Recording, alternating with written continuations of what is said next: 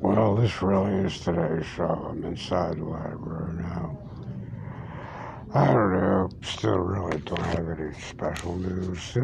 You really, what you're looking for is like riots in every city, or at least something, but you just keep hitting on Portland for some reason. It's almost like it's a training exercise, really. It's the whitest city in the country, so this is the anti-fascist. Little history of Portland is when I was growing up, something like 200,000 kids disappeared permanently in Portland. Like, basically every year. It was incredible. Things like that happen, like in Jamestown, the whole city disappears every 4 years. This is possible. Uh, it was like the prototype really big death camp, maybe.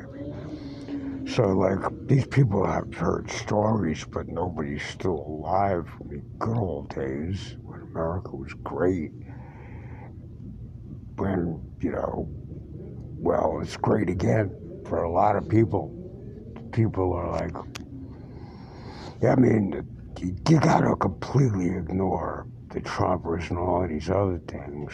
You just gotta completely ignore them because they're psychotic. I mean, you just look at them and what are they saying? This guy's a monster. He's a fucking monster. I mean, you could say, well, the whole Republicans, I believe in the trickle-down theory. But the guy himself is a monster. you know? So, I mean, if someone supports a monster, they're a monster. You just got to ignore them, make sure they don't get close enough to stick you or something. But that's about it. I've been listening to them a lot because that's all you got because they pay to have their thing played and played and played. So that's all you get now. But they'll all go into hiding when it's time to really start killing everybody. When, like, what's he saying? What are they saying? They're saying the people are leaving the cities where they spend $4,000 a month on rent in Harlem. And at the same time, the rural people are getting evicted because they don't have no money.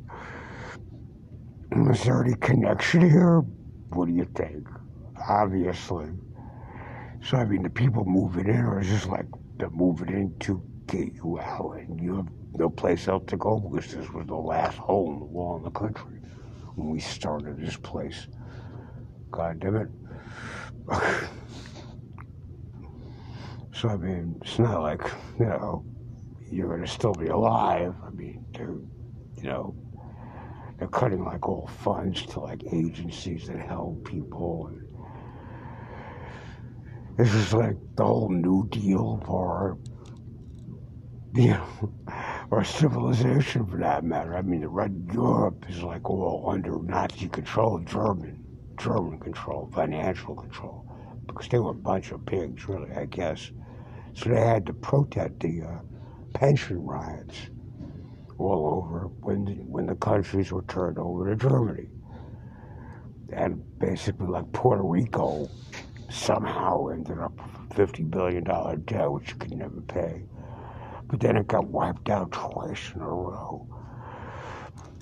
So it was not such a great deal. Because there was no toilets for it. Still aren't. And, that's pretty much what the country's going to look like soon. So, the whole thing isn't going to work exactly like they were planning on, hiding all the bodies or something. I don't know. They're using bioweapons a lot, an awful lot. And they also have poisons and chemicals. They have nanodots. Which, I have this friend, Dunn, who's very much into nanotechnology.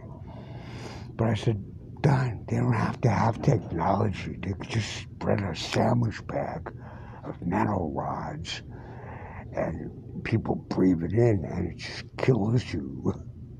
It's like the most minuscule amount, just cuts you up. And, I don't know if it gets that whole part. Because it happened to us once. I used to be very into keeping up with tech. Until last December, frankly, I was a librarian. I was a cyber librarian. I had 200,000 books, and I was being eaten alive by various bioweapons that had been injected in me. I'm not an intravenous drug user, kids. By a psycho. It was just a psycho thing. Really. Psycho military veteran drug dealer. The whole building. You know, not a good place to live. It's cheap. And then just, you know, basically, I mean, I didn't know about it exactly, except that I was in worse and worse. And, you know, that was my own little problem, torture. A lot of it, I being killed. You know, I've been terminal according to the doctors for over 8 years. So when you're terminal, this was one of my issues. You don't get medical assistance. They pretend to give you medical assistance, but that would just prolong your painful life. If you ask for suicide, they might do that. But if you don't ask, it doesn't matter because you're going to get it anyway. So, you know, I worked it out. I'm still alive, aren't I? You know, I got beaten to death. I got everything. My library, 200,000 books, courses on everything to graduate levels in video when it was free. Everything up to, like, you know, math, physics, quantum physics, everything. I'm building up to it. All the classes that I took when I was in college. And video from MIT and stuff. And that was on my disc and all this. It was a university, right?